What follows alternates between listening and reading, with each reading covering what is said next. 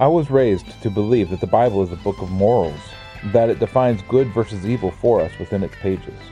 In the Garden of Eden, however, there were two trees. The tree that brought death was the tree that contained the question of morals, good versus evil. The other tree was a tree that brought life to all that ate of its fruit, the tree of life. Is it possible that we've been asking the wrong questions, chasing the wrong thing by seeking to be moral? Let's run an experiment.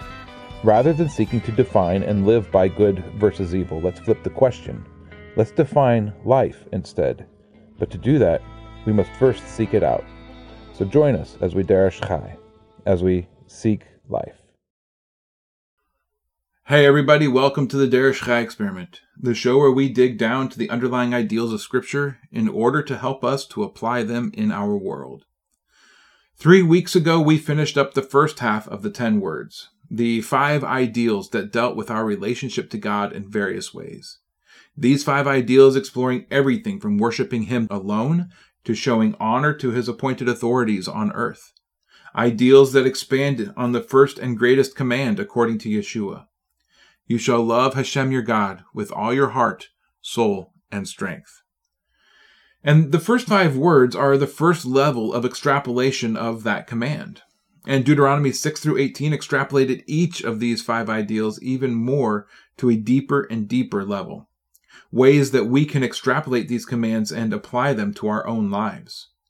Then, in chapter 19, we entered the book of Deuteronomy's expansion of the final 5 commands. These 5 commands being an expansion of the other half of the coin of the most important command. How to love your neighbor as yourself. A command that was first stated outright in Leviticus 19. And as we find these commands extrapolated in the pages of Deuteronomy, we find a few things that should catch our attention. First off, the 7th word does not have its own isolated section in the pages of Deuteronomy like all 9 of the other ideals do. Instead, as we proceed through the text of these final 5 words, we find scattered throughout each of the other 4 items connected directly to theft. Deuteronomy 19:14 speaks of not moving your neighbor's boundary line in the midst of a section on just what it means and how to extrapolate the command that you should not murder. Deuteronomy 22:1 through 4 speaks on what to do when you encounter your neighbor's lost property or when his property is in danger. But this passage is nestled nicely in the midst of a section that is dealing with the idea of adultery and how to avoid it. In this parsha, Deuteronomy 23:24 through 25 speaks of when you are passing through a field that you do not own, that it is permissible to eat your fill using what you can gather with your hands, but you cannot use a tool to harvest it in any way. And in the final section on envy, it's Deuteronomy 24:7 that most closely fits the ideal of theft. When a man kidnaps another man. When a person unrighteously takes the freedom of another, especially when that freedom is then used for personal profit. Now, we should recognize that in the passage on envy, there are a lot of candidates for a passage on theft, as it's envy that leads to theft. But this particular one seems to be the best match. And this ideal, as we consider it and how it's scattered throughout the extrapolation of the other ideals, we find is connected to each one. Murder is the theft of the life of another, taking their life from them and from everyone that knows them before their time. Adultery is the theft of covenant from another, whether it is the theft of a covenant partner or the breaking of your own covenant with your spouse. But adultery is more than just sex with a married person, as we saw reflected in the last section. Rather, it's the introduction of something common or something defiled into something that is holy. False witness is the theft of another's reputation, sharing something about a person that damages the reality of the person and damages the perception that others have of them. And the final word, do not envy. Well, it's envy that is the root cause of theft, the impetus that leads to the taking of something that is not ours. And so this week, when we would expect to see a section of the text dedicated to theft, we do not. Instead, we find a discussion of bearing false witness. So while the 10 words are able to be split into 2 columns with the headings of love God and love your neighbor, when we really dig into the 10 words from this view, we discover that there is a parallelism going on in this text as well with these 10 words. The first word speaking on a topic as directed towards God, and then the sixth speaking on the same topic as directed towards man. Ideal 2 speaking on a theme in regards of our relationship to Adonai, and then the seventh ideal speaking on the same thematic element in regards to human relationships, and so on. The first and the second columns of the commands working together to provide a foundational connective themes that are unspoken. So when we examine it in this way and we compare, I am Hashem your God and do not murder, we recognize that both are connected to acknowledging the existence and the right to exist of all others. Transgressing this idea in either realm speaks to the denial of the existence of another. Do not make graven images and do not commit adultery. All through Scripture we find these ideals related together. Idolatry is the same as committing adultery on God. It's taking that intimate connection that should be reserved for our relationship to the one that we are in covenant with. Do not take the name of Hashem in vain and do not steal. Well, when we looked at the third word, we saw that it had more to do with properly bearing the image of God. And so how does theft connect? Well, what is the one thing that you can take from the one who owns all things? The only thing that you can steal from him is his reputation, or how others view his character. You can make him seem lesser than he truly is. The one thing that we can take of his in this world is his name. And when we do so in vain, we are in reality stealing from him. And this week we find the fourth word, keeping the Sabbath, connected to the ideal of not bearing false witness. Keeping the Sabbath is the act that God points to as how we are to begin to speak to the world of who he is. It was him that made the day holy in creation. It is the day that he rested by ascending his throne and then ruling over his kingdom that he had brought peace to. And the Sabbath is much greater than simply taking a day off work. It speaks of God in several ways. In Exodus, the Sabbath was connected to creation in its counting of the Ten Commandments in chapter 20. But here in Deuteronomy, chapter 5, the Sabbath was connected to the release from slavery and oppression. The two primary witnesses of our God. The God of creation, the God of redemption and release from bondage. You see, the 10 words, as these items are only ever named in Scripture, they're much deeper than they might seem on the surface. These ideals are profound and foundational, but they are just a foundation. They are meant to be extrapolated, to be applied in various ways in our own experience. And knowing the underlying ideal that knits the second column to the first can be extremely helpful. So with this in mind, let's read this parsha and then discuss further this idea of bearing witness and how we can be true in our witness to the world. Deuteronomy 23:1 through 24:4. He who is wounded by crushing of testicles or whose penis is cut off shall not enter into the community of Hashem. A mamzer shall not enter the community of Hashem. Even a 10th generation of his shall not enter the community of Hashem. An Ammonite or Moabite shall not enter the assembly of Hashem. Even a 10th generation of them shall not enter the assembly of Hashem, because they did not meet you with bread and water on the way when you came out of Egypt, and because they hired against you Balaam, the son of Beor, from Pethor of Aram Naharaim, to curse you. But Hashem your Elohim refused to listen to Balaam, and Hashem your Elohim turned the curse into a blessing for you, because Hashem your Elohim loves you. Do not seek their peace nor their good all your days forever. Do not loathe an Edomite, for he is your brother. Do not loathe a Mitzrayim, because you were a stranger in his land. The children of the 3rd generation born to them do enter the assembly of Hashem. When the camp goes out against your enemies, then you shall guard yourself from every evil matter. When there is any man among you who is not clean because of an emission in the night, then he shall go outside the camp. Let him not come into the midst of the camp. And it shall be at the approach of evening that he bathes with water, and when the sun sets, let him come into the midst of the camp. And you shall have a place outside the camp where you shall go out, and you shall have a sharp implement among your equipment. And when you sit down outside, you shall dig with it, and turn and cover your excrement. For Hashem your Elohim walks in the midst of your camp, to deliver you and give your enemies over to you. Therefore your camp shall be set apart, so that he does not see unclean matter among you, and shall turn away from you. You do not hand over to his master the slave who has escaped from his master to you. Let him dwell with you in your midst in the place which he chooses, within one of your gates, where it is pleasing to him. Do not oppress him. None of the daughters of Israel is to be a cult prostitute, nor any of the sons of Israel be a cult prostitute. Do not bring the harlot fee of a whore, or the pay of a dog into the house of Hashem your Elohim, for any vowed offering, for both these are an abomination to Hashem your Elohim.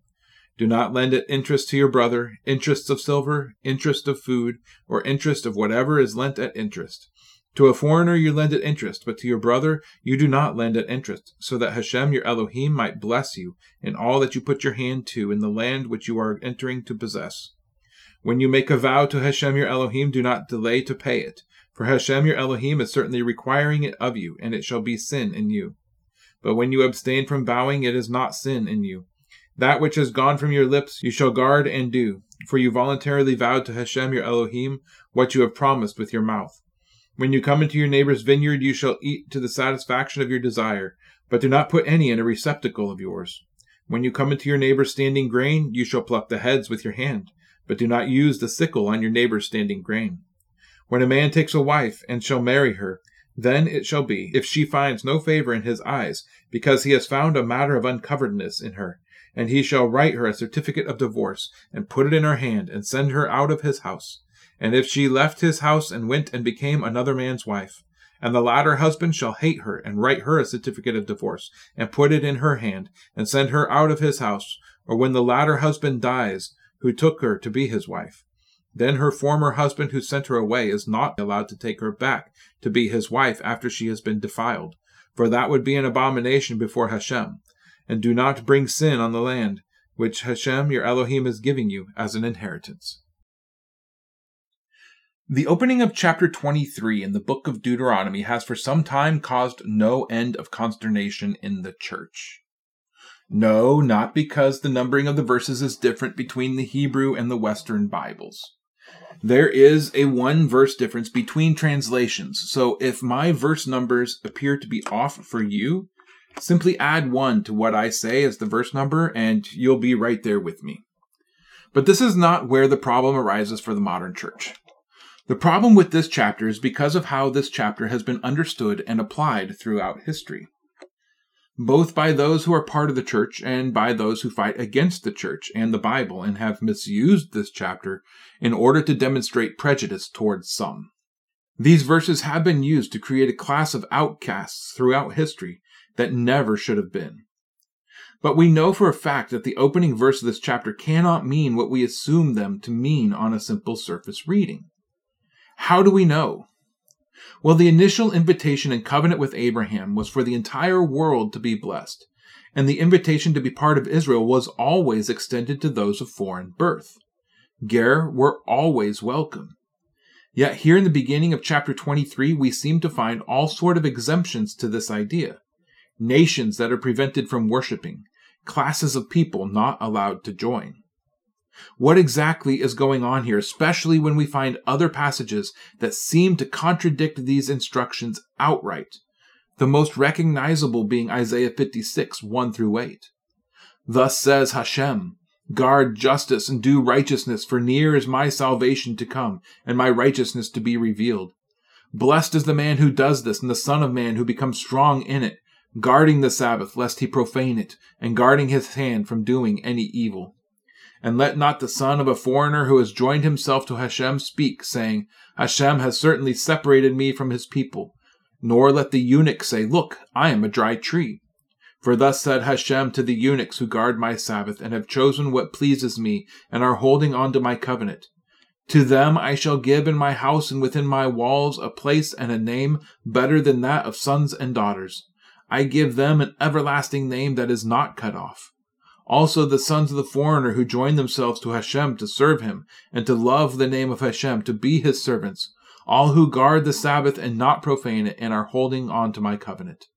Them I shall bring into my holy mountain, and let them rejoice in my house of prayer. Their ascending offerings and their sacrifices are accepted on my altar, for my house is called a house of prayer for all peoples. The Master Hashem who gathers the outcasts of Israel declares, I gather still others to him besides those who are gathered to him. In this passage, Hashem clearly says that those from the nations and the eunuchs are not cast off. They are not cut off from Israel or a dry tree. They have become outcasts in Israel. But this passage seems to indicate that this was never to be the outcome of this passage in Deuteronomy. And so we're left with several options. Either we misunderstand the purpose of Deuteronomy 23. God changed his mind later, which itself contradicts Scripture. Or the masses have this right, and there are classes of people who are to be prevented from entering into Israel. So which is easier? Occam's razor, right? The simplest solution is usually the correct one. The solution of God changing his mind, well, that's easier for us as people. It means that we don't have to work any harder to understand what Deuteronomy 23 means. At one time, God meant what he said, and then later he changed his mind, what he said for whatever reason, and now God means what he says. Who are you to question God, right? See, it's simple. Just ignore it and it goes away. Now, the harder solution is to have to dig into the text of Deuteronomy 23 to determine if there is perhaps something that we are missing. Because there has to be something that we're missing. The God of Israel, as we have already seen in nearly every other place in the Torah, is a God who cares for the vulnerable and the outcast. He holds the ger, the stranger, to the same standard as he holds the native born of Israel. He provides solutions for the disenfranchised and for those who have been victimized.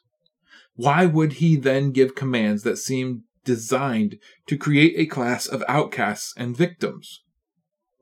Well, let's dig in and see if we can determine what this series of commands might be hinting at. And while we're at it, we need to remember that these verses have to do with bearing false witness about someone or something, and I think that can help us in our search. And so as we dig, there are a few questions that we need to ask. First off, what was the purpose of castration in the ancient Near East?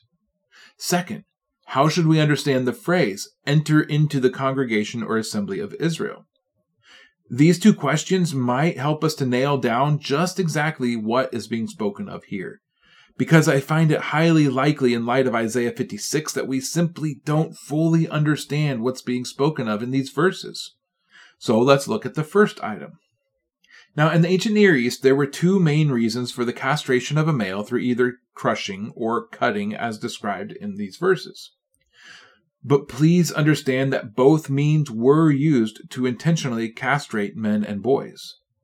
Now, the first reason is the one that is the most commonly found in the Hebrew. In fact, the word for eunuch, saras, is a word that is derived from the Akkadian expression shareshi, which means he who is head chief.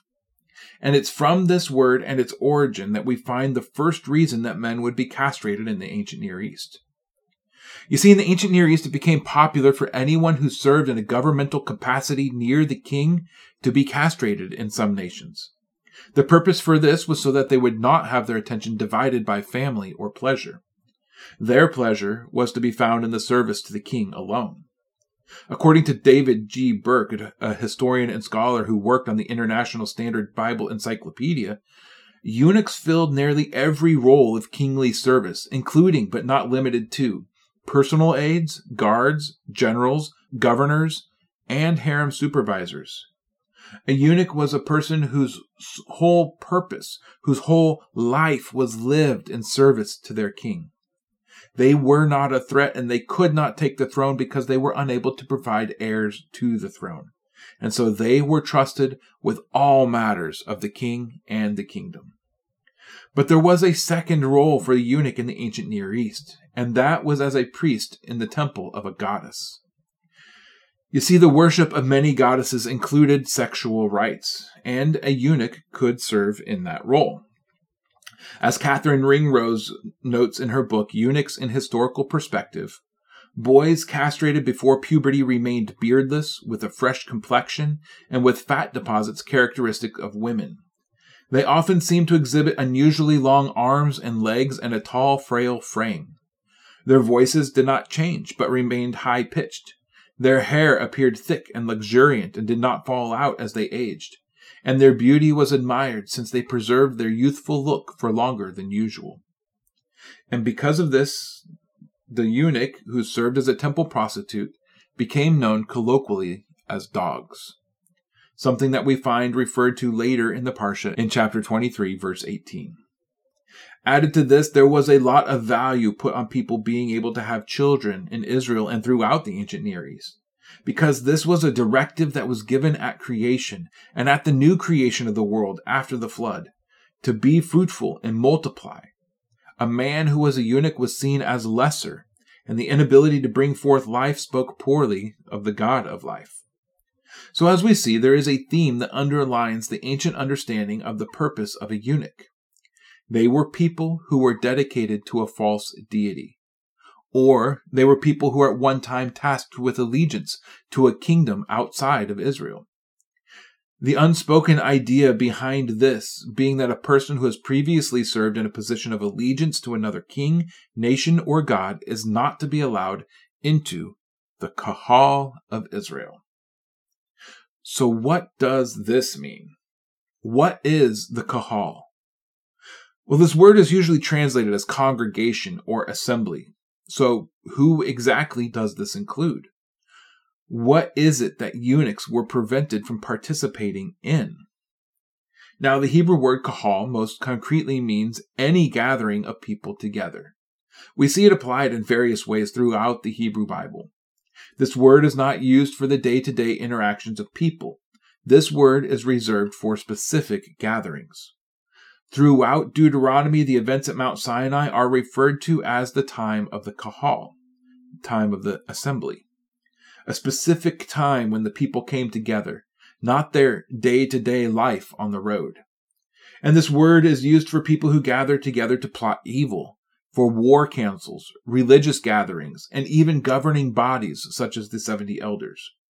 This word is not limited to usage for just religious gatherings. Rather, it can be used in any assemblage of peoples for any purpose. So first off, we need to recognize that this word does not mean the entirety of the people of Israel.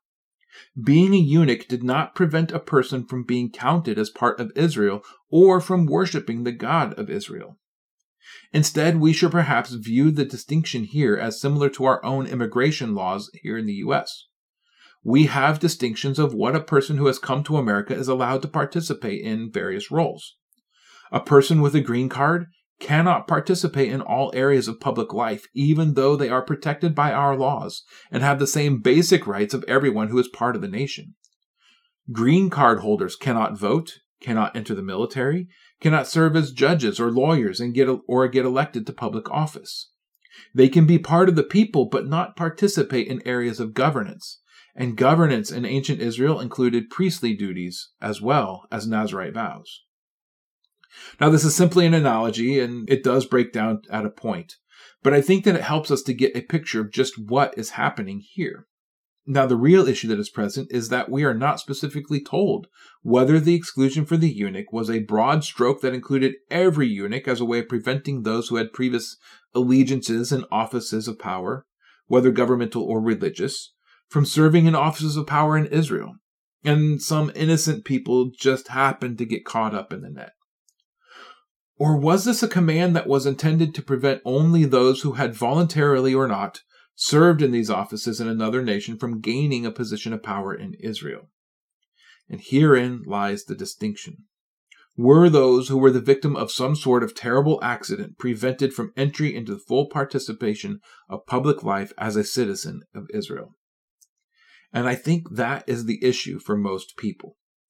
Were all eunuchs prevented from worshiping the God of Israel? And to this, when we compare this text to all other places in Scripture that mention eunuchs, I don't believe that to be the case for one moment. It looks as if this command was intended to keep those with potential mixed loyalty, or those who had been tainted by unholy service, from reaching an office of leadership in Israel. And why would having a eunuch in a leadership position bear witness in any way? Well, it tells the world that the king is afraid of those who serve him in the realm of government. And for a government that's supposed to operate in the image of God, this would bear witness about who that God is, afraid of being usurped. And from the perspective of the male prostitute or temple prostitute of any kind, well, the priests are a symbol of the God that they serve, and the allowance of a male temple prostitute to participate in any way, even half-heartedly, such as giving tithes and offerings that were accrued from this service, would tell others that God allowed this kind of action to be accomplished in Israel. Now, there's a lot more that could be said to track this topic through Scripture from here and to demonstrate where it is that I came to this conclusion. But this is just the first verse, and I've already spent a lot of time on the topic. It comes down to this. The kahal seems to, in this case, be referring to serving in positions of authority in the land of Israel.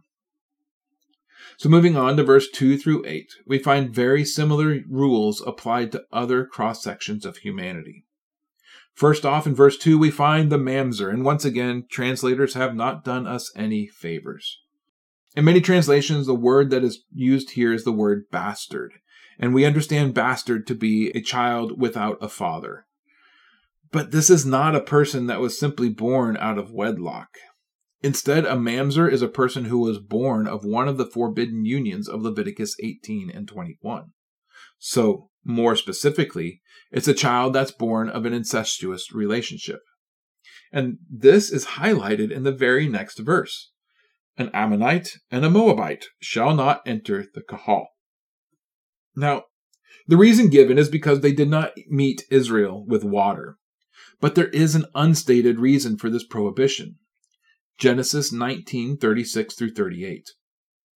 Thus both the daughters of Lot became pregnant by their father, and the firstborn bore a son and called his name Moab. He is the father of the Moabites to this day. And the younger she also bore a son and called his name Ben-Ami. He is the father of the children of Ammon to this day.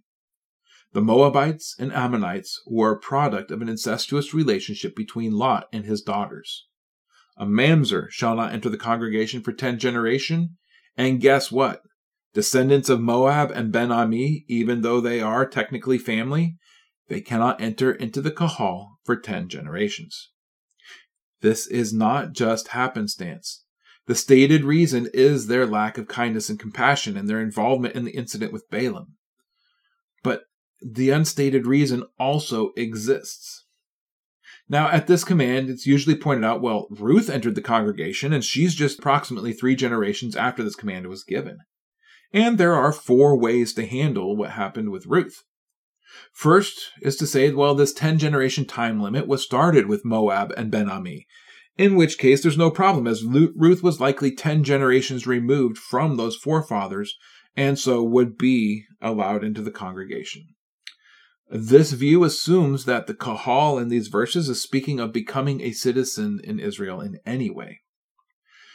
The second option is to recognize that this law is not prescriptive, and when a person, even a Moabite or a eunuch, clearly stated and demonstrated their shift in allegiance from their home nation and people to Israel, then an exception could be made.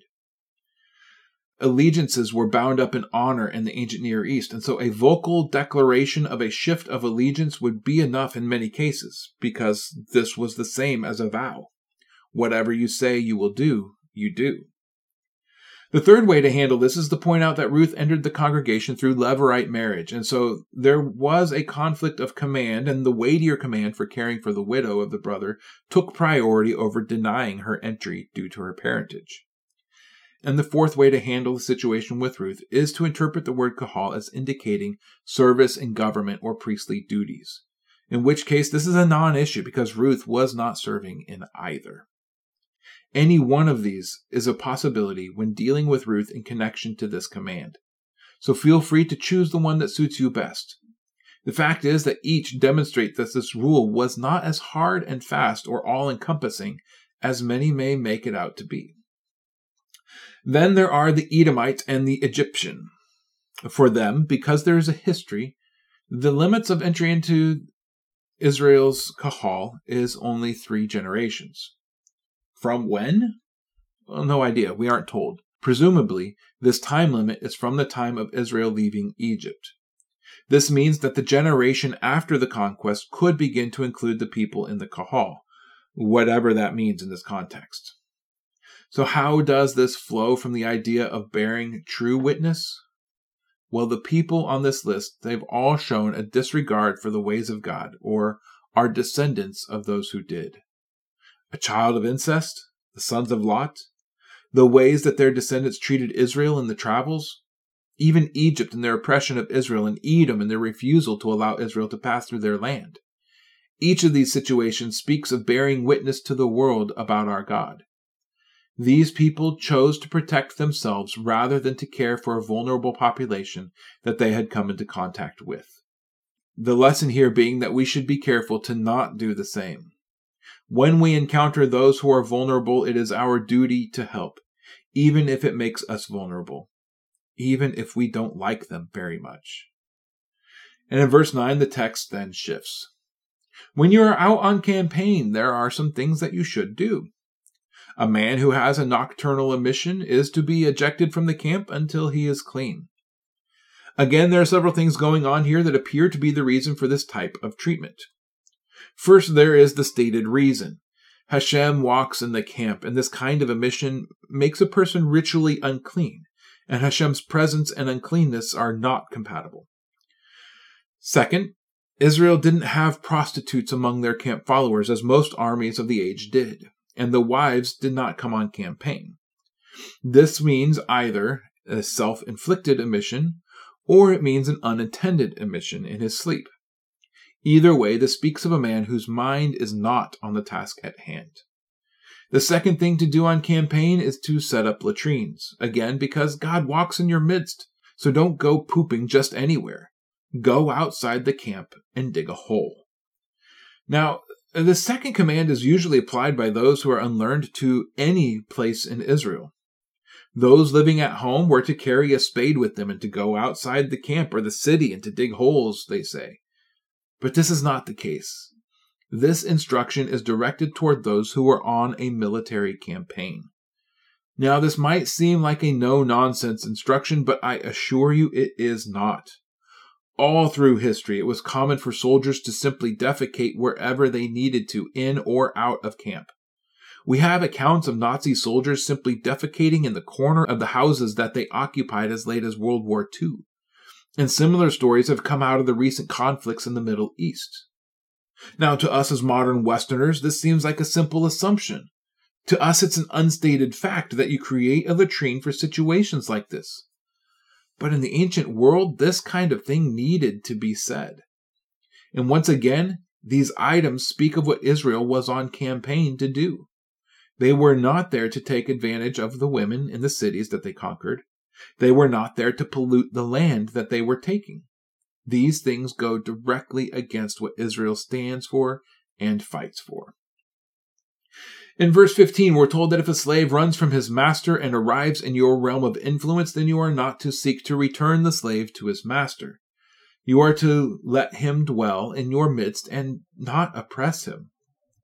Once again, we find a direct contradiction to how slavery was handled here in the U.S. Instead, when a slave escapes, we, as the image bearers of God who wish to tell the world of the God that we serve, we are to give him his freedom and allow him to be free. A slave that escaped had likely suffered at the hands of an abusive master, so don't send him back to that situation. Verse 17 through 18 speak of something that I've already mentioned earlier in this lesson, but it goes much further back than even that. Back in Leviticus, we recognize that unlike so many other ancient religions, the worship of Hashem does not in any way include any kind of sex acts. You see, in ancient cultures, it was an honorable thing to give a daughter or even a son into the service of one of the various gods. But in Israel, this sort of thing was not to happen. Hashem does not require or include sex acts as part of worship, and so there's no need to give daughters and sons into the profession of cult prostitute. Even if it makes a lot of money, even if the proceeds could be applied to a good cause. Verse 19 through 20 then present the case where lending to a fellow Israelite was not to be done with the hope or expectation of making money. Lending in Israel is a matter of helping out a brother. The nations, however, they can be lent to for the purpose of profit. Now, to some, this seems contrary to the idea of caring for the poor. How can a God who says that he cares for the poor allow lending for profit at all? And then answers come down to one simple fact. The nations are not the inheritance of Hashem. Israel is his people. The nations, simply by being the nations, they are enemies or opposed to Israel. When the day of judgment comes, if you are not part of Israel, a transition that only happens through the blood of Yeshua, you will not enter into the kingdom of God.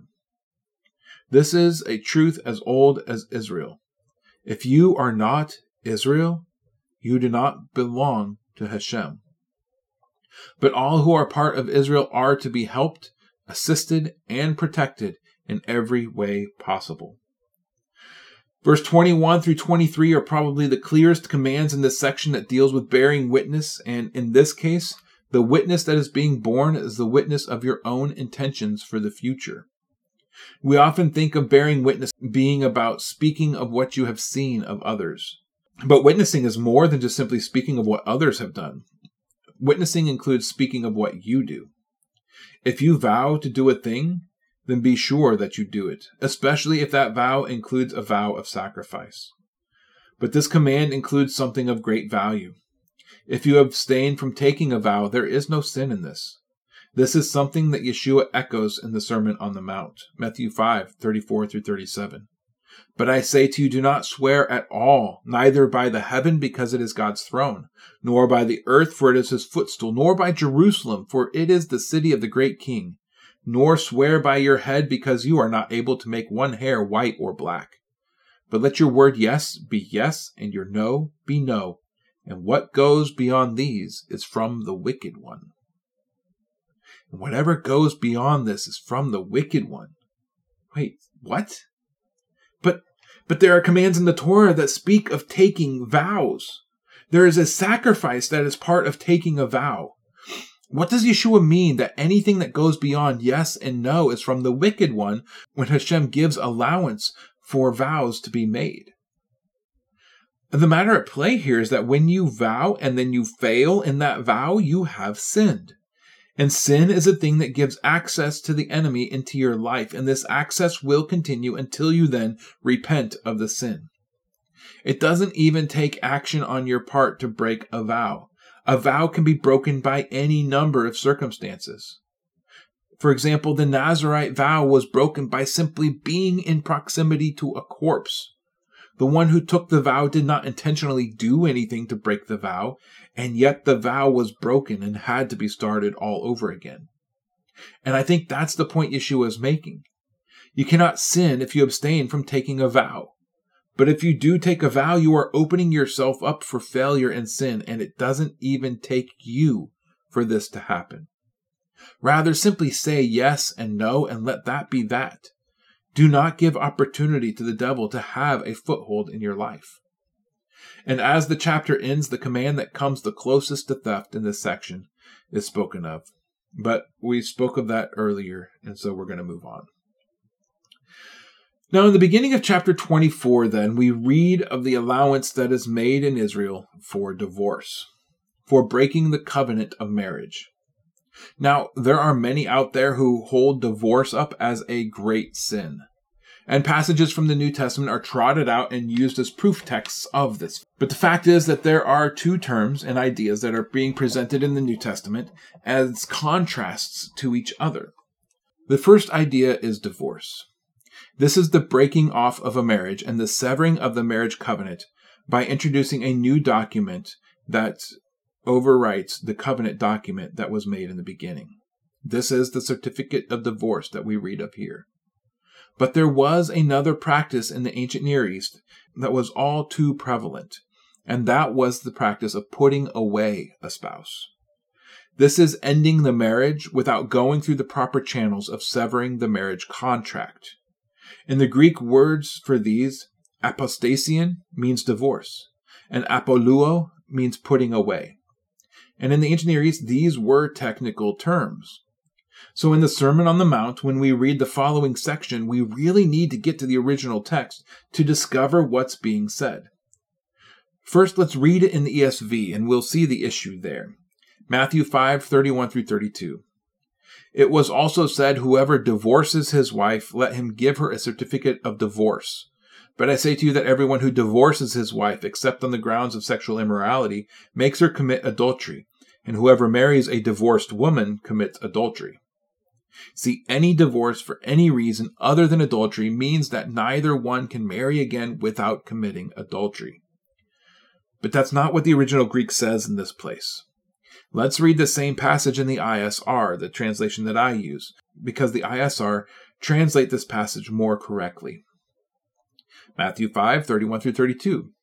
And it has been said, whoever puts away his wife, let him give her a certificate of divorce. But I say to you that whoever puts away his wife, except for the matter of whoring, makes her commit adultery. And whoever marries a woman that has been put away commits adultery. Now we see here clearly the differences in the terms of put away and divorce. Anyone who seeks to end his marriage must give his wife a certificate of divorce. And anyone who does not do this, except for in the case of adultery, then causes the one who's been put away without a certificate of divorce to commit adultery when and if they do remarry. And we see that clearly here in Deuteronomy 24. The man and woman divorce. They go their separate ways. The woman gets married to another man and presumably ends up in divorce or potentially death as well. Now, this is where the abomination of this chapter comes in. The abomination is not that the woman got remarried, and it was not that the woman got divorced. The abomination and the sin is when the man and the woman who had originally been married, then divorced, then remarried to other people and divorced again or had their spouse die, they then decide to get back together. It's the getting back together after having been with someone else, after having been married, that is the abomination. The fact is, divorce is a very real, very sad, and very necessary thing in our world. Why? Because men's hearts are hard, because sin is real, and because this world is broken. Divorce is not the ideal utopian solution. It is the best case scenario in some cases. And if you track everything that the New Testament has to say on this subject in the original language or in translation that's consistent, then you will find this to be the case. Divorce is not a sin. Putting away without their certificate of divorce leads one to sin. But what about the passage that says God hates divorce? Well, let's look at that passage and see if that's truly what this passage says. Malachi 2:16 is where you can find this. It says, "For I hate divorce, says Hashem, God of Israel, and the one who covers his garment with cruelty, said Hashem of hosts. So you shall guard your spirit and do not act treacherously." Unfortunately, there is a disconnect once again in the translation of this passage. You see, the way that this is translated is that it was decided to use indirect speech to translate this passage. Now, to get to the bottom of this, we need to go back to 8th grade grammar. There are two kinds of recording speech, or what a person says in English. Direct speech, which is a direct quote from another person, or indirect speech, which is a paraphrase of what someone else has said. And this passage, the way of translating the Hebrew as "I hate divorce, says Hashem," is to use indirect speech. That's a problem, because there is no indirect speech in biblical Hebrew. Now, modern Hebrew does have an allowance for indirect speech, but biblical Hebrew, it does not exist. You use direct speech or you don't report on the words of another. There's no other option when speaking about another's words. So a more accurate translation is, "For he hated divorce, says Hashem, the God of Israel, and he covered his garments with corruption, says Hashem, God of Israel. And be careful of your souls and do not betray." So what is this passage talking about? Who is it that's saying that they hated divorce? Well, it's speaking of a man who desires to no longer be married to his wife, but rather than divorcing her, he simply puts her away or he allows her to just lounge and waste away in his own house. And it's this man who says, "I hate divorce." Why? Well, because of the shame, because of the hassle, because he wants to hurt her, whatever the reason is. And the man hates divorce, and so he puts away his wife without first annulling the covenant. Or he allows her to lounge around in his house, not caring for her needs, not keeping up his end of the marriage contract. And in so doing, this man is acting treacherously toward his wife, the companion of his youth, because for all intents and purposes, he is forcing her into a life of adultery. We spoke of this last week, and like it or not, women could not exist on their own in the ancient Near East. They needed support from the outside, a husband, a community, etc. There were very few professions that a woman could engage in to make money, and the most prevalent was prostitution. The most acceptable was remarriage or a sugar daddy. Either way you slice it, the result was adultery. And why was this? Because the original marriage covenant still stood. So the question remains, is divorce a sin or not? And the answer is that it is not an active sin. It is a result of sin. Divorce is a necessary evil because of the hearts of men. But surrounding divorce is a whole slew of issues that can lead to sin. The primary being putting away your spouse, moving on, choosing someone else, simply leaving them behind without a proper divorce certificate. This was a huge issue in the ancient Near East, and it's this that was to be avoided. It's this that bears a false witness. Because the contract that bears your name is still in effect and has not been reversed. And this bears witness about your duties. But the one in the situation is not taking care of his duties. Besides, even Hashem engages in the metaphor of divorce in his dealings with Israel. Jeremiah 3:6-9, and Hashem said to me in the days of Yoshiahu the king, "Have you seen what backsliding Israel has done? She has gone up on every high mountain and under every green tree, and there committed whoring. And after she had done all these, I said, 'Return to me,' but she would not return. And her treacherous sister Judah saw it. And I saw that for all the causes for which backsliding Israel had committed adultery, I had put her away and given her a certificate of divorce. Yet her treacherous sister Judah did not fear, but went and committed whoring too. And it came to be through her frivolous whoring that she defiled the land and committed adultery with wood and stone." Now, this is just a metaphor. We need to understand this. This is not an actual divorce as we read of here. How do we know? It's because the following verses say this in Jeremiah 3:12-13. "Go and proclaim these words towards the north and say, 'Return, O backsliding Israel,' declares Hashem. 'I shall not look on you in displeasure, for I am lovingly committed,' declares Hashem, 'and I do not bear a grudge forever. Only acknowledge your crookedness because you have transgressed against Hashem your God, and have scattered your ways to strangers under every green tree, and you have not obeyed my voice,' declares Hashem." Israel could return. All they had to do was repent. Now, unfortunately, this topic has been abused and has been misunderstood for a very long time. And these misunderstandings have left spouses stranded in abusive, destructive, and dangerous relationships simply because, well, there's no adultery, and so divorcing is a sin. This, in my opinion, is a travesty that needs to stop. The covenant of marriage can be annulled. In the case of adultery, it has already been annulled, and so nothing more is needed according to Yeshua. Your local laws, on the other hand, might say something else, so consult them before just moving on. In other cases, though, a couple can divorce, but according to the Torah, only if there is a matter of nakedness. Now, what does that mean? Well, that discussion rages on, and has been for a long time before Yeshua. I don't think that I'll be able to add anything to that particular discussion today.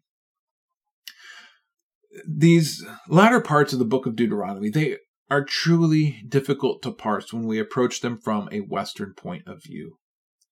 There are so many differences between the ancient culture and our own, and this is even worse when we don't recognize how to categorize these later commands as expansions of the 10 ideals. But when we see it through this light, it helps us to draw that much closer to the truth that underlies them. And the ideal of not bearing false witness, it does not stop at what we tell about others. Bearing false witness is about acting before the world in the character of our God, living according to our word and accurately representing the reality around us. But most of all, bearing a true witness is about properly acting in the character of our God, walking in his ways and properly bearing his image, first and foremost as the means of showing love to those around us. But just as importantly, not as a second thought, but as a parallel thought, that through our actions we might draw others into the kingdom of our God. Bearing witness to our God is one of our primary purposes as citizens of Israel. And by doing so accurately, we can bring life to the world around us, just as he has given life to us. So Deresh Chai, seek life in all that you do. Shalom.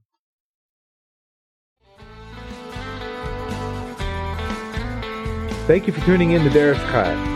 If you would like to find out more or support this ministry, head over to seeklifesc.com. That's seeklifesc.com. The music was provided by the Exodus Road Band. Check them out on iTunes or exodusroadband.com. We'll see you again next time as we Deresh Chai, as we seek life. Shalom.